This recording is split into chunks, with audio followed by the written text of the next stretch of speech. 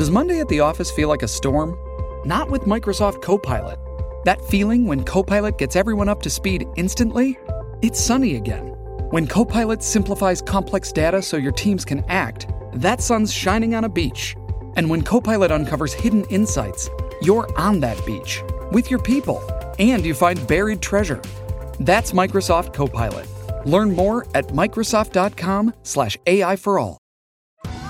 Survivor 46 is here, and so is On Fire, the only official Survivor podcast, and we have a twist this season. The winner of Survivor 45, Dee Valladares, will be joining us every week. We're going behind the scenes of the biggest moments, the how and the why things happen, and the strategy and analysis you can only get from someone like me, a Survivor winner. Listen to On Fire, the official Survivor podcast, wherever you get your podcasts. This episode is brought to you by Paramount Plus. Get in, loser! Mean Girls is now streaming on Paramount Plus. Join Katie Heron as she meets the plastics in Tina Fey's new twist on the modern classic. Get ready for more of the rumors, backstabbing, and jokes you loved from the original movie with some fetch surprises. Rated PG-13. Wear pink and head to ParamountPlus.com to try it free.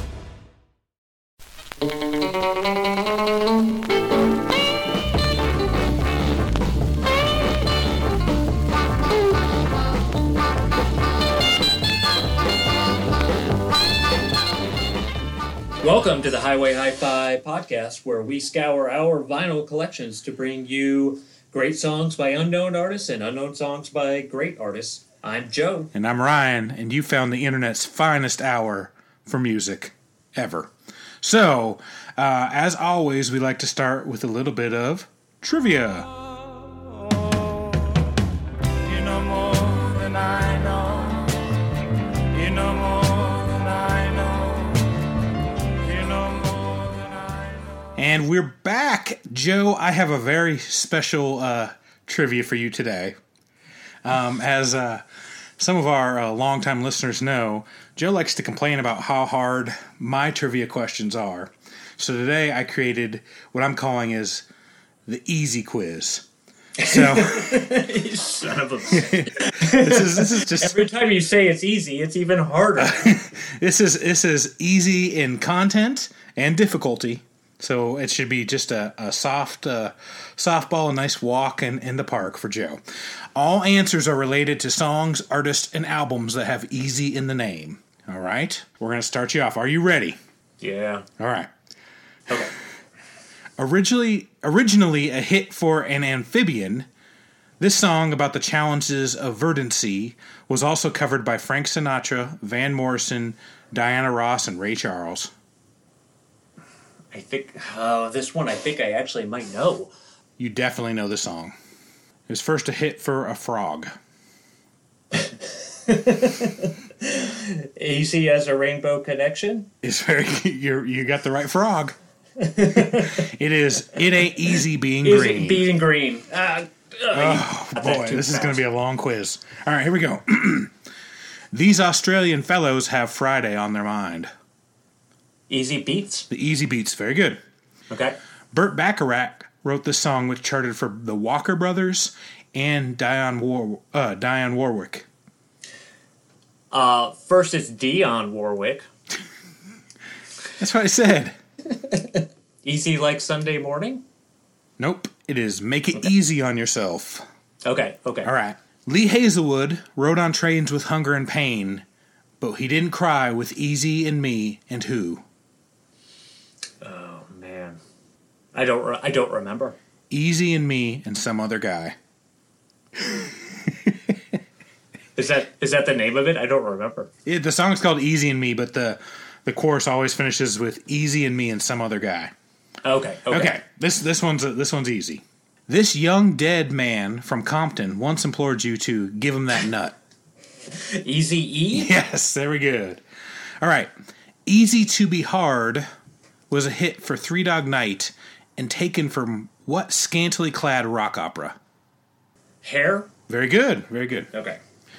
This one fits very good today since you're wearing the Cornhusker shirt. Easy Lucky Free was a single for what legendarily whiny Nebraskan? Dick Cavett? Legendarily whiny. Oh, is it Bright Eyes? It is Bright Eyes. Very good. Okay.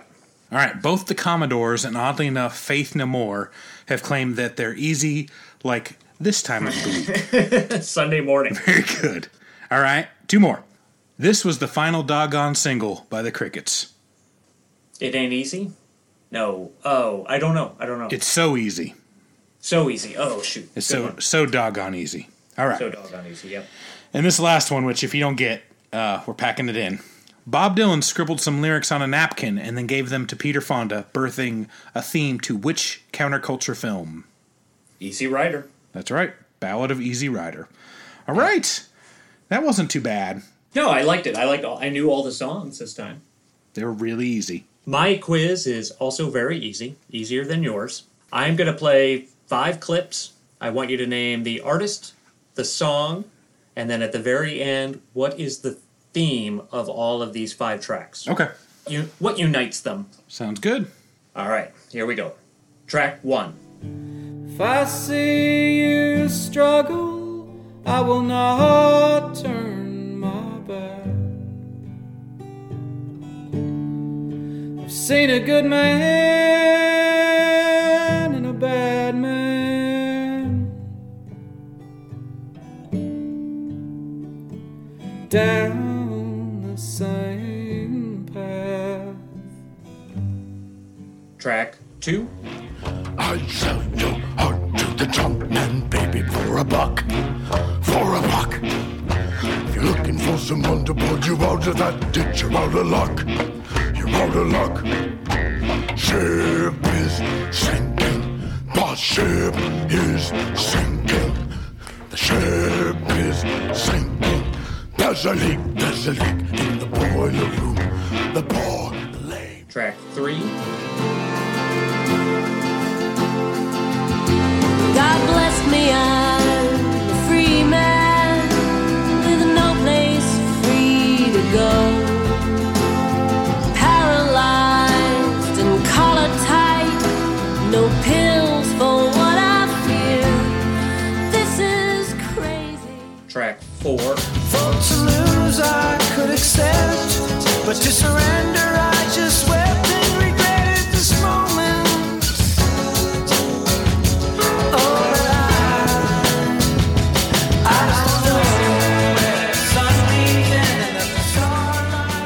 Track 5.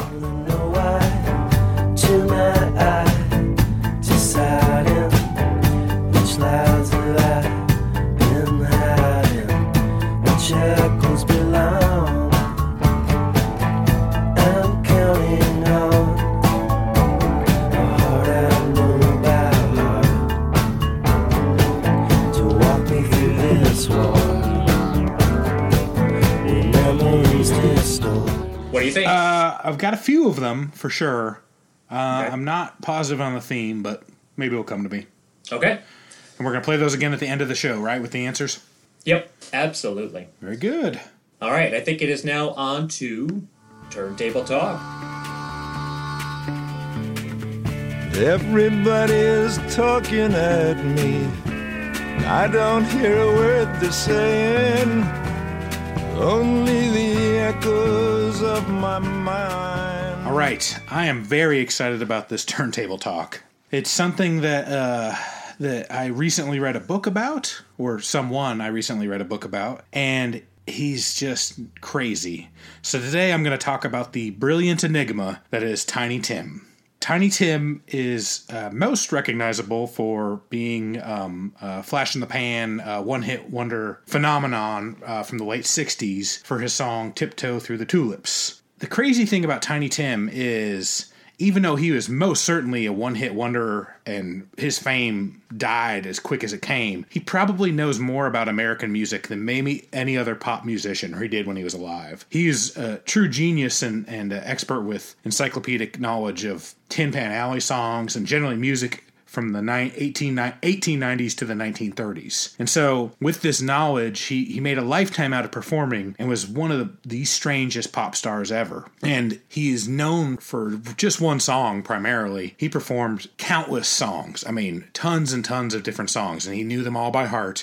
In fact, at one point he performed 139 songs in one show. But I'm gonna get to that story in a little bit. So he's definitely got kind of a dual nature. He looked like a hippie, but he was very conservative, and he was pro-Nixon, pro-Vietnam War. He seemed kind of androgynous, or maybe effeminate or asexual, but he was sort of a freak. He loved the ladies, and maybe some boys too. We'll talk about that too. And like I said, he was known for one song, but it was an infinite base of knowledge for American pop songs. So the book I read was called Eternal Troubadour, The Improbable Life of Tiny Tim. It was by Justin Martell and Alana McDonald. It's an amazingly detailed biography. It's like 500 pages long. It was probably 300 pages too long, to be honest with you.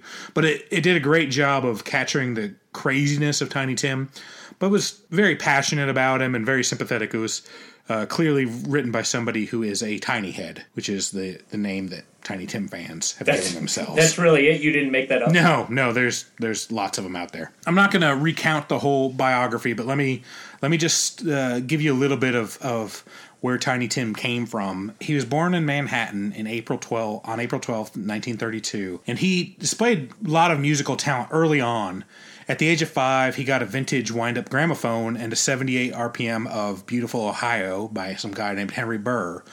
And apparently he would just sit for hours listening to this record. And by the age of 6, he started teaching himself guitar, and he just developed this crazy passion for records, mostly from the real early 1900s all the way through the 1930s. And he'd spend all his free time at the public libraries reading about the phonograph industry and the recording artist. He would research the sheet music and make copies and take them home and learn them. And he did this from the time he was a preteen all the way to the time he died. I mean, he never stopped collecting music or looking for music or learning songs. So he played guitar and learned some other instruments too. At one point, he had an appendix out, and he pretty much stayed. He was a horrible student. So his own appendix. Yes, he had his own appendix out, and he pretty much stayed in his room listening to the radio and reading the Bible and learning to play and sing. And so that's kind of how he spent his teenage years. His parents didn't approve of his musical lifestyle, but that didn't really stop him. He would take these horrible menial jobs, which he really did not fit in with society at all. But he would take these menial jobs and get fired real quick. But he would play on the weekends or nights wherever he could, and he would make up these crazy names. Some of my favorites are Texarkana Tex, Judas K. Foxglove, Vernon Castle, Emmett Swink, Larry Love the Singing Canary, Sir Timothy Timms, and he'd also play under Derry Dover, and he would play wherever. He'd play gay clubs, he'd play flea circuses, he'd play wherever he could, and often underpaid or not paid at all. Tiny Tim's real name was Herbert Curie, and he took on the name Tiny Tim after he was playing a freak show, and his manager had him follow a midget act, and so he was 6'1", long, gangly guy, so they started calling him Tiny Tim. To make himself stand out, he grew his hair long, dressed kind of funny, old suits, wore pancake makeup, and he just kind of took out this persona to make him stand out. And eventually he realized he had this amazing falsetto, which would be his trademark in the club scene. So he hung out in Greenwich Village, and he hung out with everybody. He hung out with Bob Dylan quite a bit. There's stories about Bob Dylan and him sharing fries. He once got invited to hang out with Dylan at Big Pink, and there's a video of it that I saw many years ago in a documentary about the band, and it's the band kind of playing, or I think maybe Garth Hudson, he's playing at a piano, and you see kind of Tiny Tim's head pop in through the screen door and then pop back out. So, but he was, he hung out with Bob Dylan quite a bit. They seem to be pretty big fans of each other. He hung out with Lenny Bruce. He, just being as weird as he was with this amazing American music knowledge, this weird falsetto and this weird look, he got quite a bit of attention in Greenwich Village and kind of fit right in with the flower child culture, even though that was not his political beliefs at all. At some point, he was in a documentary called You Are What You Eat, and he sang the Ronettes song, Be My Baby, in his falsetto. He also did a rendition of Sonny and Cher's I Got You, Babe. And both these songs were recorded with the band as his backing band. So this movie was a minor hit, and the movie wasn't much of a hit, but he was a hit in it. And so that led him to get booked on some TV shows. He was booked on the Merv Griffin show, but that didn't do much. But then he was on Rowan and Martin's Laugh-In, And he made a huge impression. The whole thing is them kind of making fun of him, but apparently after the show, they just got a ton of mail about who is that guy, and people hated him, just hated him. But there was so much mail coming in that they said we need to book him on another show. So he'd do regular appearance on Laugh-In. He'd also go on The Tonight Show. So Peter Yarrow, Peter, Paul, and Mary was instrumental in getting helping his career. He's the one that kind of put him in that movie, You Are What You Eat. But he also helped him get signed to Reprise Records. So he would make these regular television appearances, and finally one time he did Tiptoe Through the Tulips, which is a remake of a 1929 hit by Nick Lucas. And he kind of blasted off with that song. People loved it. He didn't actually play ukulele on the recording. I don't know if he wasn't good enough at that point or whatever, but he let somebody else record the ukulele, but he just took off, and he was definitely a phenomenon right there. He got Richard Perry who had produced Captain Beefheart and Harry Nilsson and Carly Simon, Ringo Starr, lots of people. Richard Perry produced his first album, God Bless Tiny Tim, in 1968, and it sold more than 200,000 copies. And Richard Perry really helped combine the old-fashioned and kind of crazy Tiny Tim with kind of more modern songs. And it was a giant hit. Tiny Tim Mania took over. He had an advice book. He had board games. He had a troll doll. And he was everywhere and getting tons of money for his performances.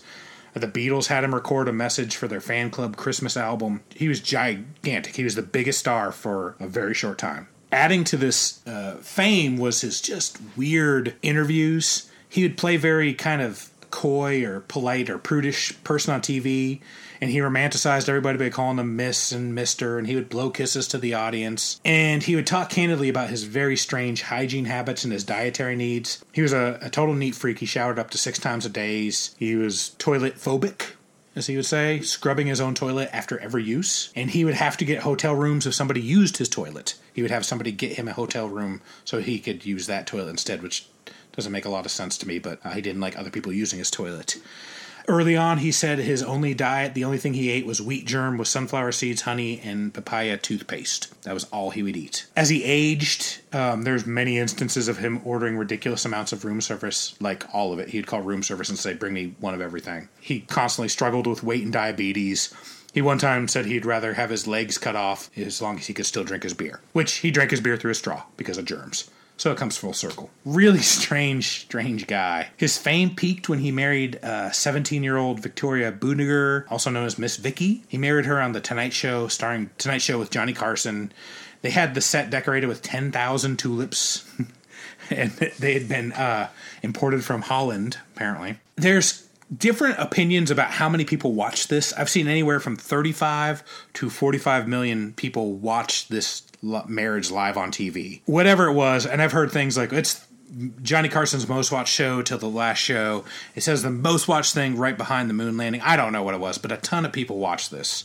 Mostly because it was just kind of a train wreck. I don't know. It seemed real staged and fake, which in a lot of ways it was.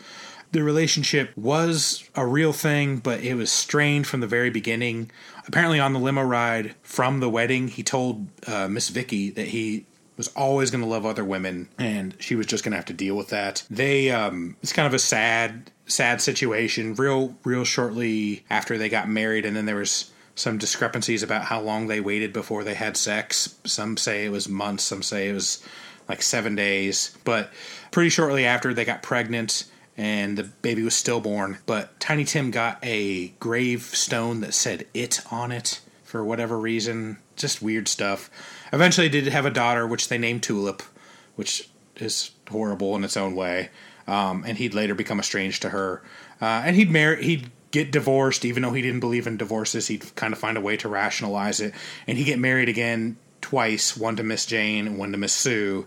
And they were all strange marriages that in a lot of ways were loveless. Maybe his last marriage less so, but with Miss Jan, they didn't even live together at any point. It was just very strange. I can't go into all the detail. He always loved women, especially for being so religious. He would unhealthily obsess over women and give them awards for their beauty, and he would stop whatever he's doing and write and record songs for them, sometimes after he just met them. During his peak, when he was making a ton of money, he hired a sin protector at $100 a week to keep him from attempting to sin with women. He was very, very religious. the book had a lot of writing from his diaries, and he'd always pray for his sin protector because he was going to have such a hard job. And so even though he was very religious and talked about the sanctity of Mary and not having sex before marriage, there's lots of instances of him asking for forgiveness in his diary for sinning with women, whatever that meant. He didn't divorce Miss Vicky for many years because he didn't believe in it, but he at some point said he could have a spiritual divorce. At one point, Miss Vicky posed nude in a French magazine, which just set Tiny Tim off. Like, I can't begin to describe how strangely he behaved towards women. He was had lots of really unusual beliefs about that. It was always like he was trying to justify whatever he needed to justify. So nearly presidential in his thoughts. Very, very nearly. Another strange thing is he had a problem where if a woman would touch him, he would just kind of ejaculate on himself. And so I read this once in the book, like how a makeup lady was doing his makeup, and she kind of touched him on the back of the neck or something, and they talk about that. So I'm like, wow, that's a really weird thing to include in the book.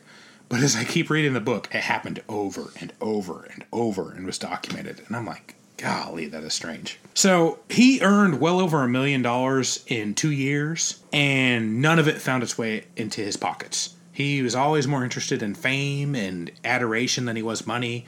He made horrible contract decisions, which many musicians do, but he would just sign contract after contract, and he would record for anybody.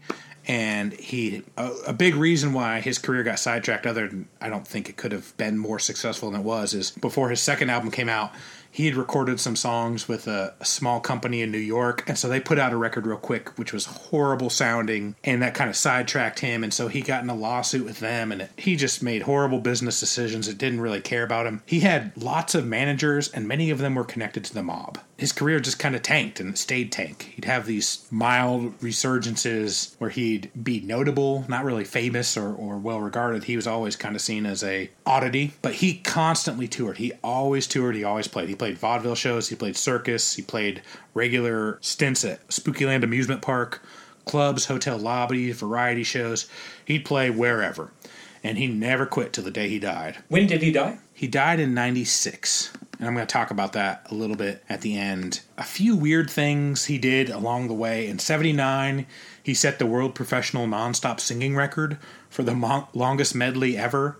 He sang 139 songs for 2 hours and 15 minutes, nonstop singing. It's pretty amazing. You can go listen to it on Spotify. It's called the Amazon Luna Park Marathon. And this guy named Martin Sharp, who would be a big supporter of him in his later days, made a movie about it called Streets of Desire. In 87, Tiny Tim was making an appearance at a Wisconsin beer festival, and a director saw him and thought he'd be great in a horror movie. So he did. He starred in a B-slasher flick called Blood Harvest, and he played a killer clown named Mervo the Magnificent, who likes to giggle and cut people's throats. He would constantly record bizarre songs. He'd always have old weird hits, or old weird songs that were hits, but he'd mix them with novelty of modern hits, like he did Highway to Hell and Do You Think I'm Sexy and Great Balls of Fire and People Are Strange, Staying Alive, and he'd mix them with these weird vaudeville and crooner songs that he loved. He made lots of really bad choices about what he would record. Because I love our listening audience, I've made a little medley of my own.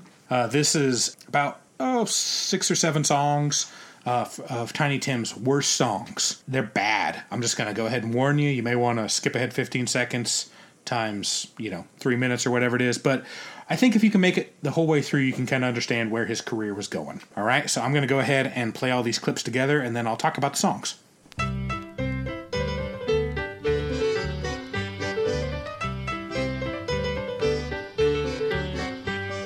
Yum, yum, yum, yum, yum, yum, yum, yum, that's the pizza pie for me. Yum, yum, yum, yum, come, come, come, come, I'm as hungry as can be.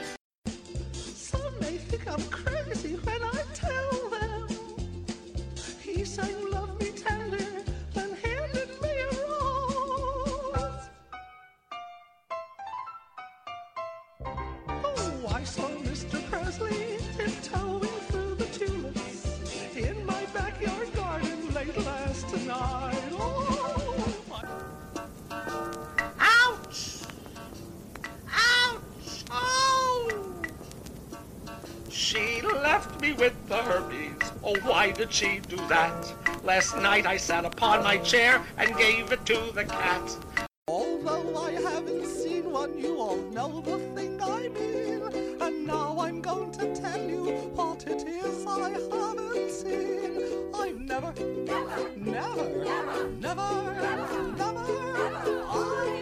seen a straight banana. I've searched quite a bit, but I must admit, they're even curved when they are served in my banana splits. Mr. Gasoline Man, please give me some gas. My tank is almost empty, so fill it fast. If you will just fill her up, I promise you this. I'll put a tulip in your hair and blow you a kiss. Let's tiptoe to the gas pump and fill her up. Give me all you've got till I scream I've had enough.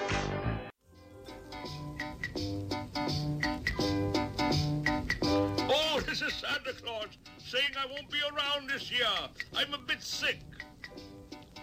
Santa Claus has got the AIDS this year, and he won't be round to spread his Christmas cheer.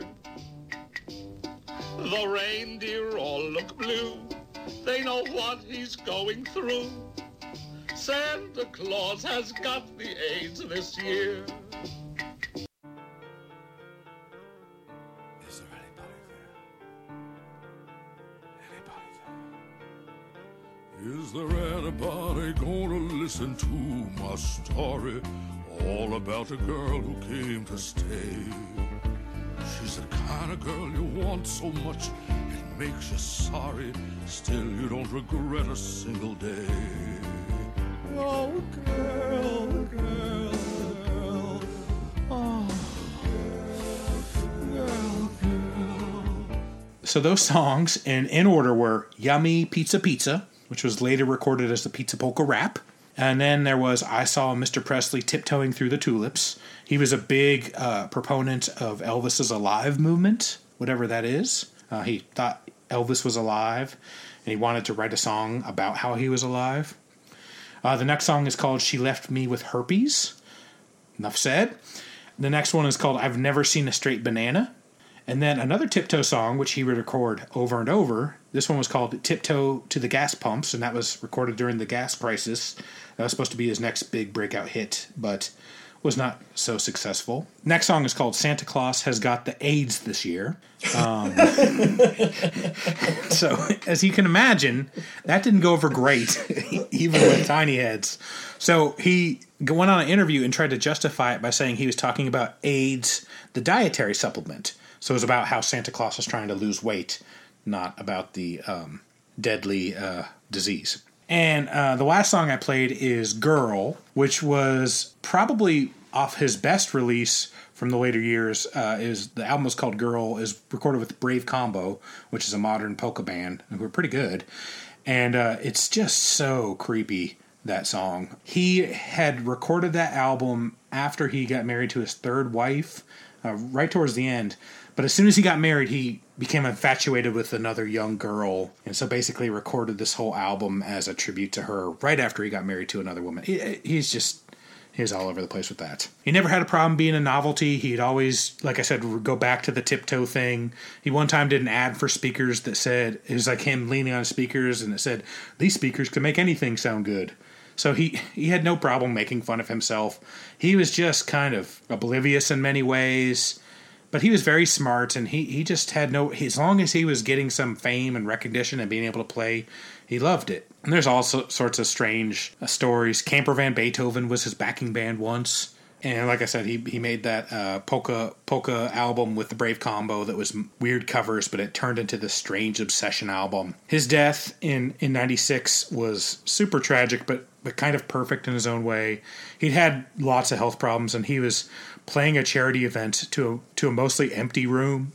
And so he finished Tiptoe Through the Tulips, and while the people were clapping, he collapsed and died. You know, he died doing what he loved, which was having people clap for him after he played Tiptoe Through the Tulips. I realize as I'm talking in this, maybe I made this sound too negative. I don't feel negative towards Tiny Tim at all. I really enjoy a lot of his stuff. I remember buying his first record. I talked to the record store guy about him, and the record store guy had met him recently and said he's just the nicest guy, and he knows all music, and he'll talk to you. And he would talk to anybody. He loved his fans. He would do anything for his fans. There's a lot of really great things about Tiny Tim, and some of his music is definitely worth hearing. But I think he's just such an interesting guy. You can look at him a couple different ways, and there's bad, ugly things, and there's some great things. But he really is the ultimate one-hit wonder, in my opinion. Would you recommend this book for people to read if they want to know more about him, or would you suggest something shorter? The book was written as this detailed account of his life, where I think it would have been much better and more interesting as if it was more of a creative account and talked about some of the stories. It was a very honest biography, but it was way too long, and there was too much stuff of him just making a bad decision with this recording contract and recording this song with this single and these people. And there's lots of great stories. I tried to touch on some of my favorites, but there's tons of them throughout. I don't know if that would justify spending your time reading a 500-page book. If you love Tiny Tim and you are interested in getting the full account of how somebody kind of rises and falls, but throughout it all remains kind of tough about it in his own way, it's definitely worth reading. It's kind of sad too. I mean, he had probably some mental issues. He had weird family relationships. He certainly had weird sexual things.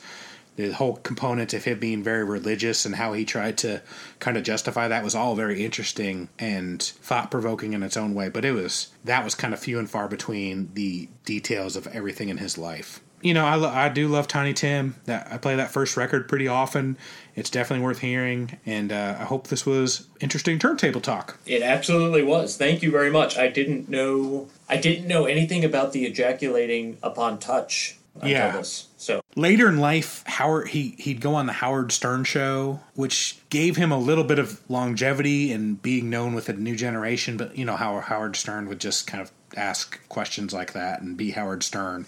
And so I think he was very honest. I mean, he would talk about stuff like that with Howard Stern, and there's different times where Howard Stern would talk bad about Jesus and Tiny Tim would get mad at him, and you know, there's lots, or Howard Stern would talk about his sex life or his premature ejaculation stuff, and Tiny Tim would talk about it. For better or worse, he was a pretty open guy. All right, thank you. I think we are now ready to move into our song section.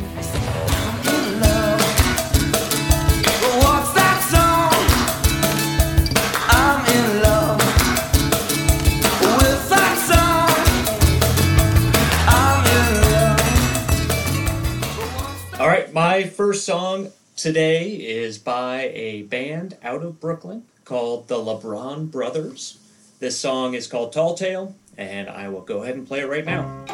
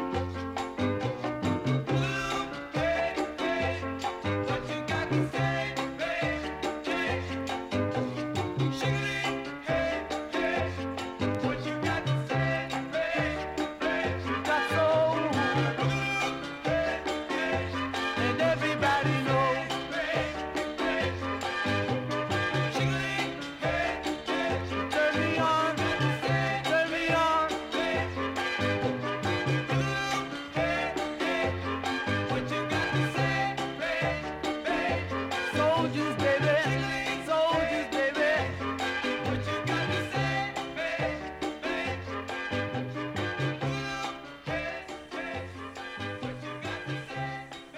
That song was again by the LeBron Brothers, and the song was called Tall Tale, and it was from their debut album in 1967, Psychedelic Goes Latin. They're on the label Fania and Cotique. I have a reissue of it that just has Cotique on it, I think. They were all of them, there are 5 brothers in the band, and they were born in Puerto Rico, raised in Brooklyn, so basically a Brooklyn band, influenced clearly by Boogaloo, if you didn't hear that, Latin influences, and a lot of Motown in there too. It's a song that I really like. As far as their career goes, it is the only album of theirs that I've ever listened to, though they have 16 albums, and they recorded 1967 on that album to 1999, and they're still active and touring, even though not all of them are still alive. Song that I love, that my friend Zach Piper introduced to me many years ago when we were out playing in a bar, DJing in a bar in Chicago. My first song is a relatively unknown song by a great artist. This song is called Don't Go Home With Your Heart On, and it's by Mr. Leonard Cohen.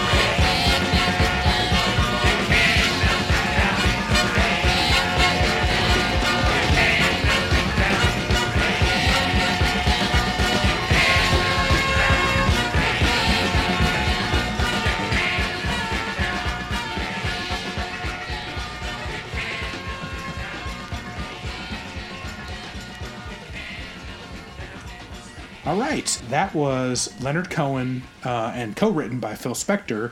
The name of the song is Don't Go Home With Your Heart On, and that was off the album Death of a Ladies' Man in 1977 on Warner Brothers.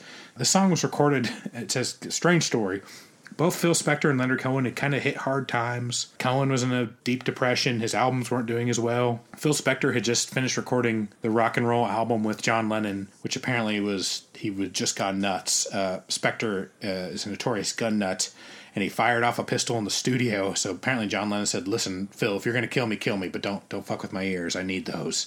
For whatever reason, there's different accounts. Most of them involve a lot of alcohol. Phil invited Leonard Cohen to come back to his house, and they were either introduced by a common friend or Phil Spector had actually sought him out. But either way, they started just getting drunk and basically started this whole terrifying alcoholic-fueled album recording. Leonard Cohen says Phil was constantly armed. There was always guns around and bullets everywhere, and he'd have armed bodyguards, and everybody was just drinking and doing drugs. And so this album, Death of a Ladies' Man, which was co-written by them, is absolutely one of the weirdest Leonard Cohen records there is, if not the weirdest. There was numerous times where Cohen said that Phil Spector would hold a gun to him. Apparently, Phil Spector kept his house freezing, so Leonard Cohen constantly had to wear a winter coat. He says he kind of withdrew and kind of let Phil Spector take over. And Spector totally mixed the album without Cohen knowing that was going on. So Leonard Cohen kind of goes back and forth on what he thinks of the album. It's definitely a polarizing album. I think Leonard Cohen said that his the Punksters, that's how he calls them, and his daughter thinks it's his best album. But he kind of thinks it's a mess. All that to say, it gave us one of the strangest songs ever, Don't Go Home With Your Heart On. It is the most unfunky funk song ever. It's lyrically strange, it's kind of sexual, but kind of sad. It's a little bit jaunty and arrogant, but there's a lot. It sounds like two people that don't know what they're doing. Just let's kind of make this song. So Bob Dylan and Allen Ginsberg happened to show up one night while they were recording, and so Phil Spector basically ordered them to go ahead and sing backup for the song. But then when he mixed it, he mixed them completely down, so you can not really make them out at all. You kind of feel like you might be able to make them out, but it's not. They're mixed so far down. So Bob Dylan and Allen Ginsberg are singing backup in the song. I think the song kind of speaks for itself. I don't really know what else to say about it. If you're in the mood for a little bit of craziness, go online and research the Death of a Ladies' Man as a foreshadowing for the arrest of the murder of Lana Clarkson by Phil Spector. There's a nice kind of few crazy theories floating out there. So have fun with that. My next song is, I'm kind of continuing in the unfunky groove songs. My next song is a song called PS Exclusive, and it's by a band called Life Without Buildings.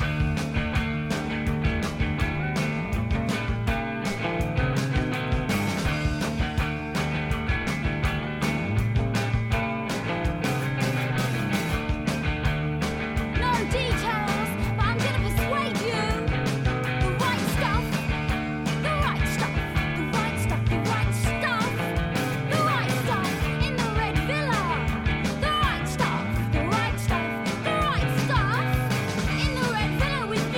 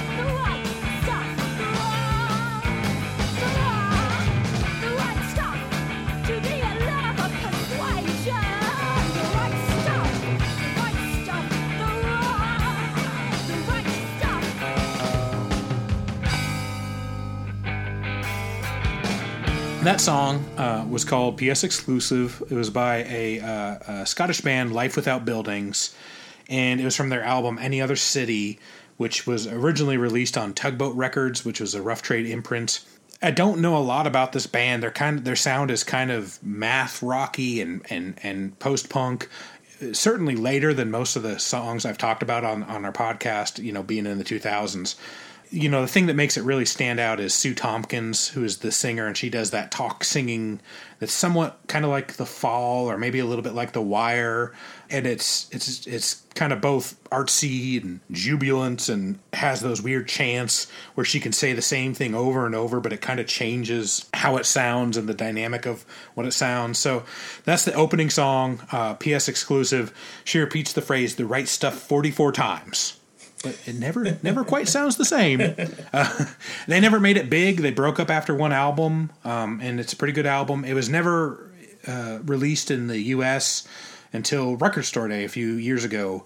They did a reissue of it, and I found it a couple years later, and it's a pretty fun record all the way through. If you like the song, you would like the record. Our last song, is by Michael Nesmith, one of the Monkees. It's called Grand Ennui, so here it goes.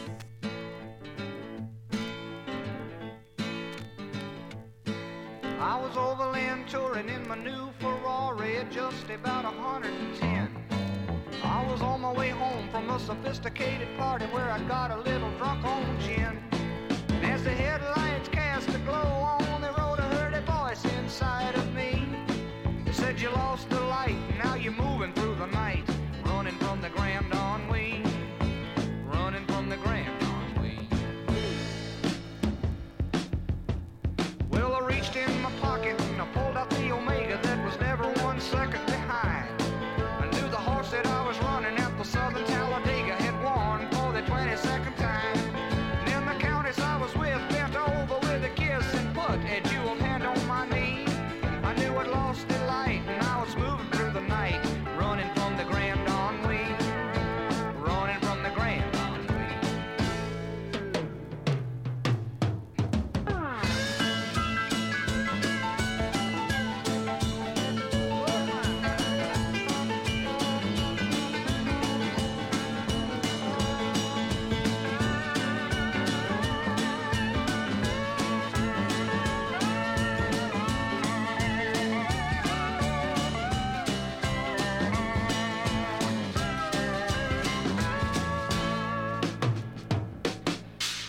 Well, that night passed in a blaze of glory with the countess and the car both mine.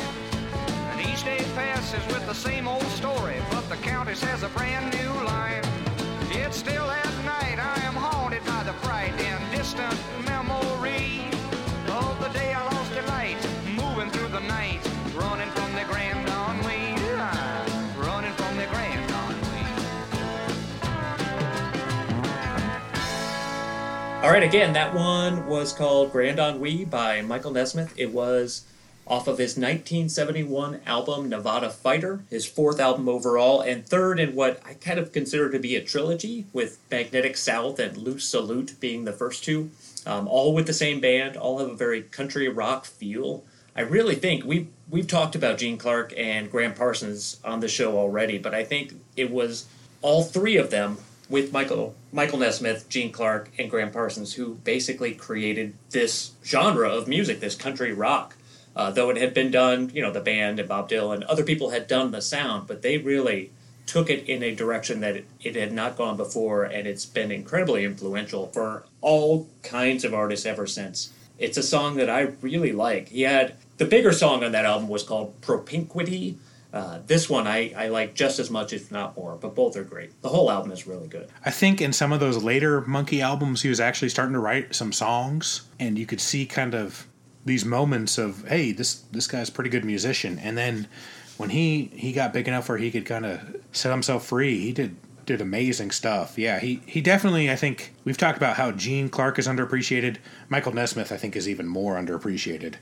All right, I think it's time to go back to the audio trivia round. So I'm going to go ahead and play these songs again. Again, it's 5 snippets of songs. I want you to name the artist, the title, and then once You've gotten all of those, or as many as you could get. Tell me what is the unifying theme from all of them.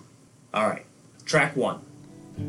If I see you struggle, I will not turn my back. I've seen a good man and a bad man down the same path. Track 2. I'd sell your heart to the junk man, baby, for a buck. For a buck. If you're looking for some underboard, you're out of that ditch, you're out of luck. You're out of luck. Ship is sinking. The ship is sinking. The ship is sinking. There's a leak in the boiler room. The boiler. Track 3.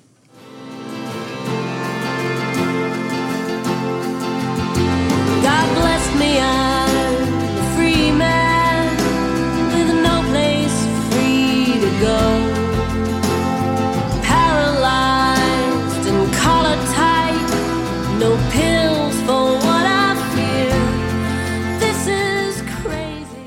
Track 4. For to lose I could accept, but to surrender I just wept and regretted this moment.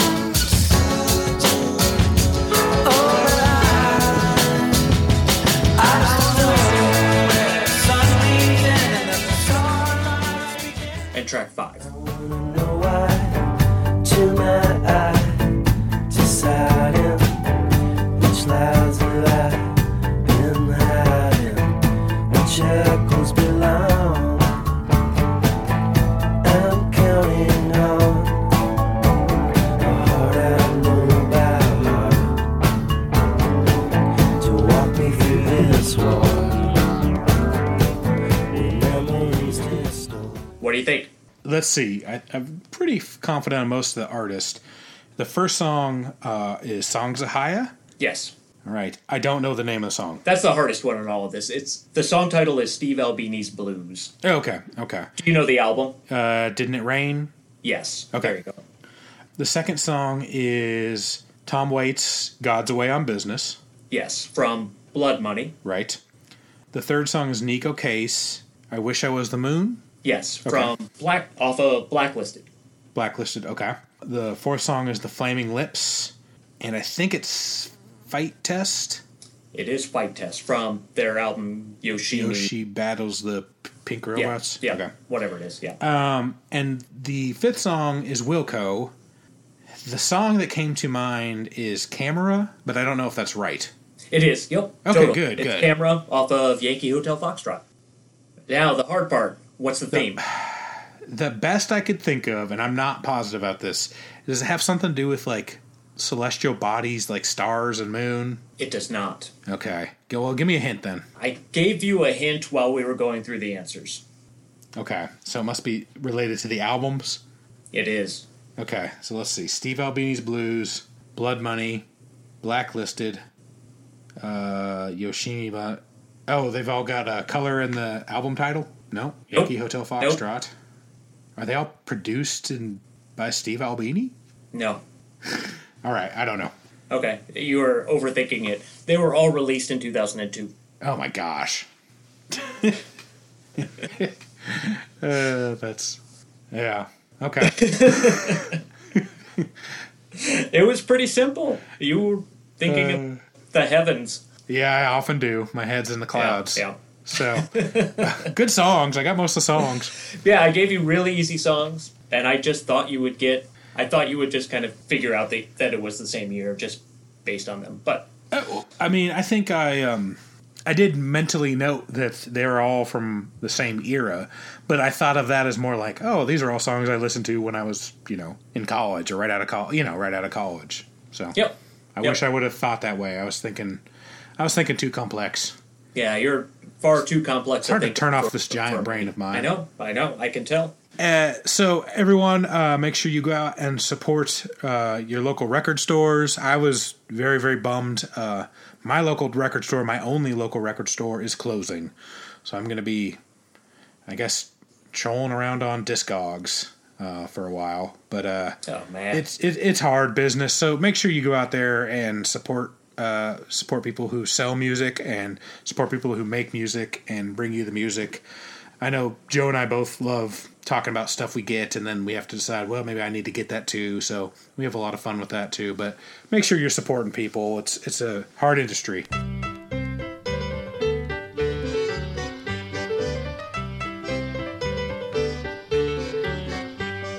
Yum, yum, yum, yum, yum, yum, yum, yum, that's the pizza pie for me. Yum, yum, yum, yum, come, come, come, come, I'm as hungry as can be.